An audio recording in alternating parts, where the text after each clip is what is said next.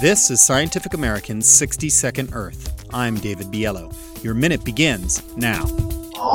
Chances are you won't die from carbon dioxide, but cutting down on the greenhouse gas pollution responsible for climate change could extend your life and make it better.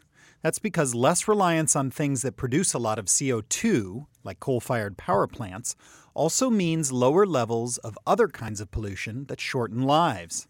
That's according to new research in the journal Nature Climate Change. Researchers looked at how CO2 reductions also meant less spewing into the air of fine soot and ozone, otherwise known as smog at ground level. Both soot and ozone have been linked to various respiratory and cardiovascular conditions, such as asthma and heart disease. In other words, soot and smog ain't good for you.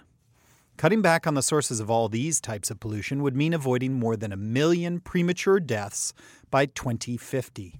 And that's a conservative estimate because it doesn't include children or anyone under 30, or other factors like the spread of tropical diseases into new regions as the globe warms. In other words, combating climate change ain't just good for the planet, it's good for your health. Your minute is up. For Scientific American's 60-Second Earth, I'm David Biello.